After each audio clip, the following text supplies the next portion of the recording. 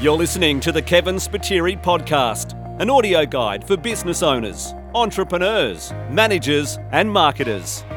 Serial entrepreneur, multiple business owner and author of I Just Want It to Work, a guide to understanding digital marketing and social media for frustrated business owners, managers and marketers, Kevin Spiteri will help you redefine what success looks like. It's time to listen to the experts and to the tips and tricks that have helped others pave the way to business growth. If you're frustrated with your efforts to date and are ready to make it work, you're in the right place. Here's your host, agency owner, photographer, family man and coffee lover, Kevin Spiteri. All right, hi everyone. Welcome to our private mobility engineering dealer channel. Thanks very much for tuning in. I've got a special video for you guys today. I'm here with one of my really good friends, Kevin Spiteri. Kevin is an owner of a digital marketing company. And when I say he's a really good friend, he actually is one of my close personal friends as well.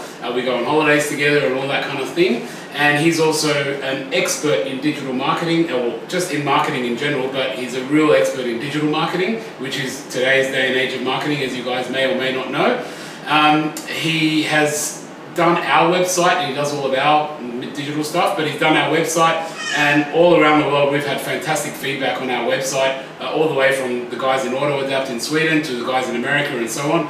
So that speaks words, because they are multi-million dollar companies, and they think the website built by these little guys in Australia is an amazing website, way better than their own. So that speaks mounds and mounds of words for Kevin. And basically, he's also even written this book on the topic for you guys. And what I've done at Mobility Engineering is we've actually purchased a copy for every single one of the dealers, and I'm going to be sending that out to you very soon. And hopefully you can get some benefit. I've read it and I think it's a great book. It was really easy to read, and also just had really good tips on sort of defining this modern digital world for us. So yeah, basically we're going to ask a few questions, and on top of that, what I want to do is ask a couple of questions with Kevin, and hopefully give you a couple of little hot tips that can help you as well, and just a little bit of a value here. Kevin's time is normally thousands of dollars an hour, so the fact that he's doing this for us is a big favor. So thanks very much, Kevin, and let's get into it.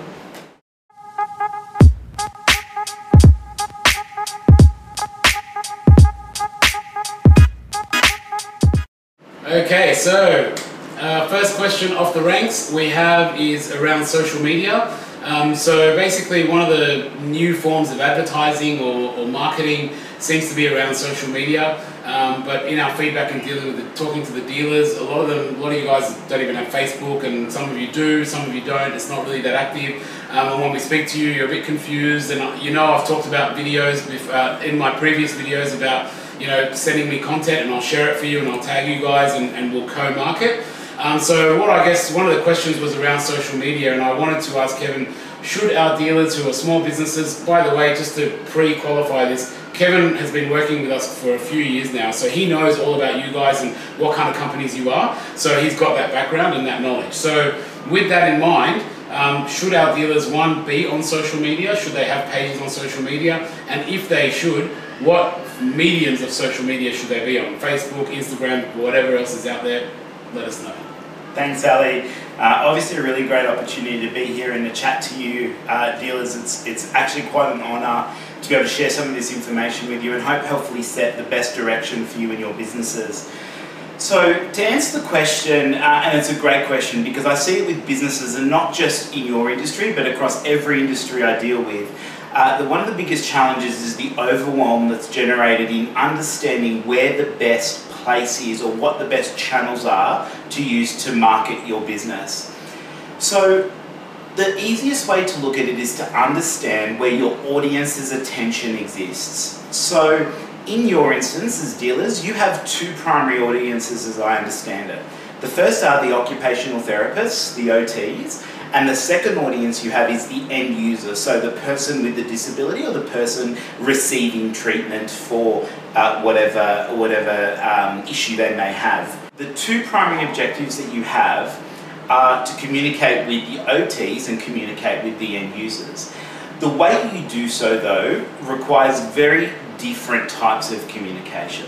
The reason being is because your interest in the OTs is to help the OTs make better decisions when it comes to the equipment or the prescription or the advice that they require for their clients, being the end users. And on the end user side, there's a level of education that you need to provide them so that they can ask better, more informed and educated questions to their OTs in the search for treatment. I also understand there are, and correct me if I'm wrong here, Ali, there are probably instances where the OTs may not be directly involved, or people who are self-funding or privately funding their rehabilitation. So there's opportunities there where you're dealing direct with the end user, and the end user is specifying that they want a vehicle conversion, or they need ramps or lifts or whatever it might be. So with that in mind, trying to keep it simple, there's two things to consider. So firstly, and we'll start from the end user and work our way back to the OTs. There are two platforms that I think you should use for those two audiences. Looking at the end user side, Facebook is the place to be. And the reason being is it's got the majority share of the attention for that audience. We know that people with abilities and disabilities, the mass of people are on Facebook. So it's a really easy decision, and it doesn't take any, there's no conjecture that the attention is on Facebook. The reason, however, I don't suggest that as much for OTs is that you've got a limited resource, you probably have a limited budget, and you've got a limited ability to produce content. So my job is to try to figure out how to make that as simple and as effective as possible within the constraints that you have within your business. So from an end user perspective, you use Facebook and can use Facebook to build a really good audience of people, of your customers. And you have to remember that within the end user segment, there are multiple people who are influenced or who will influence the decision-making process. So sometimes the person with the disability is obviously not the decision maker. They may be unable to make the decision. So therefore you might have parents or carers or siblings or children who may all be involved in making the best decision for the person who requires the assistance. So there you've got a mix of able and disabled people whose attention are on Facebook. And that gives you a great platform to be able to create content that helps educate them, inform them, and engage them in a way so that they feel they know enough and can learn enough to make the right decisions when it comes to looking after the person with the disability or the person who requires the support. So that's the Facebook side of things for the end user and the people who are involved in the decision-making process for end users. When we think about OTs, very much professional environment, there is a lot of restriction as to what they can and can't say, the way they market, where they spend their time and their media. Now, I guarantee that a lot of them will be on Facebook, I'm sure of that. But where I see now, especially in 2018, the biggest value to get in touch with and to network with OTs is through LinkedIn. LinkedIn, hands down, is the fastest growing platform. It is the best platform when you're talking business to business or professional to professional relationships. And if you as an entity are providing and creating content that is meaningful and valuable and ultimately helping to make OTs' lives easier, because let's face it, these guys are under a lot of pressure. OTs have a really tough job. I know I would find it really hard to be an OT, and I totally admire what they do.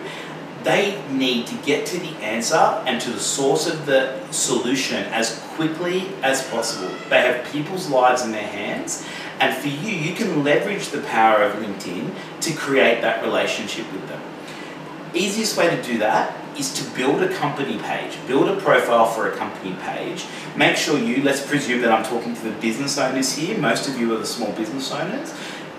You build your professional LinkedIn. It's almost like your resume, but it allows you to highlight the things about you that you bring to the table from a professional standpoint. Then what you do is you can start networking. So start searching occupational therapists within your area. So the beauty about LinkedIn is you can actually hone in geographically. You know where you are, you know the scope of the geography that you can service. You know the titles, they're occupational therapists, or they may have similar titles. And it allows you one by one to start building that relationship with them. Connect with them, introduce yourself, and ask them what they need. Your first introduction to an OT should be, what could we do as somebody who supplies to, who advises, who directs OTs, what could we do better to help you and make your job easier? If your first touch or your first interaction with the OTs is of value and where you genuinely care about helping them, making their jobs easier, I would categorically guarantee you the success that you'll derive from that approach will outweigh any marketing brochure, any sales pitch, any presentation that you could ever create. Because what you're doing is you're adding value and you're demonstrating that you're an expert at what you do, you know exactly what you're listening to the issues and challenges that they face on a day-to-day basis. And so I recommend you use LinkedIn to start that education. Then start producing that information, start producing that content. Very simply, it doesn't, anybody who has one of these, you have more power in the palm of your hand with a simple smartphone. There is no excuse for not being able to create content. It does not have to be difficult. So absolutely use LinkedIn and start creating short videos, maybe short pieces of articles, and just ask them, what are your questions? Once you find out I bet you take a look at your business, go to everybody in your business. I want you to all try this. Ask everybody who's customer facing in your business and ask them what questions they get asked on a daily basis. I would almost guarantee you come up with at least 20 to 30 questions that are the same across the business. Start off by answering those questions. Then ask the OTs, what questions do you have? And then start answering those questions. So that's my take on social media. The two channels, the channel to get in front of your end user, Facebook, the channel to get in front of OTs, LinkedIn, and hopefully there's some really simple tactics that you can employ tomorrow to get your business in the eyes of your customers and across the best channels that you can activate quite easily. All right. Thanks very much for that, Kevin. That was a great answer. And just a quick little follow-up on that. What about if we're producing content? What if our dealers were to just pick some of that up and share some of that? Would that be valuable as well for them? Absolutely. So this is a great example of where you don't need to reinvent the wheel. And what we call that is repurposing content. So if there's already content that you know is of value to your audience, and I know, Ali, what you do with your team and the content you're creating is so valuable because nobody's really doing it. Nobody has really taken the time to care enough to provide that education. You as dealers can take that and share that on your LinkedIn.